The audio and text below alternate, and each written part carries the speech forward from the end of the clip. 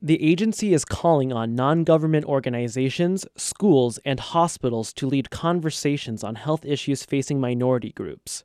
Spokesperson Bob Wheaton says minority populations face some health problems more than others. That's a challenge for Michigan and other states.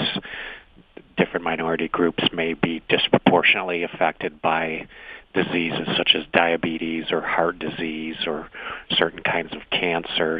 Wheaton says the Michigan Department of Health and Human Services has a budget of nearly $900,000 to fund minority health programs. He says proposals for the initiative are due March 7th. I'm Eli Newman, WDET News.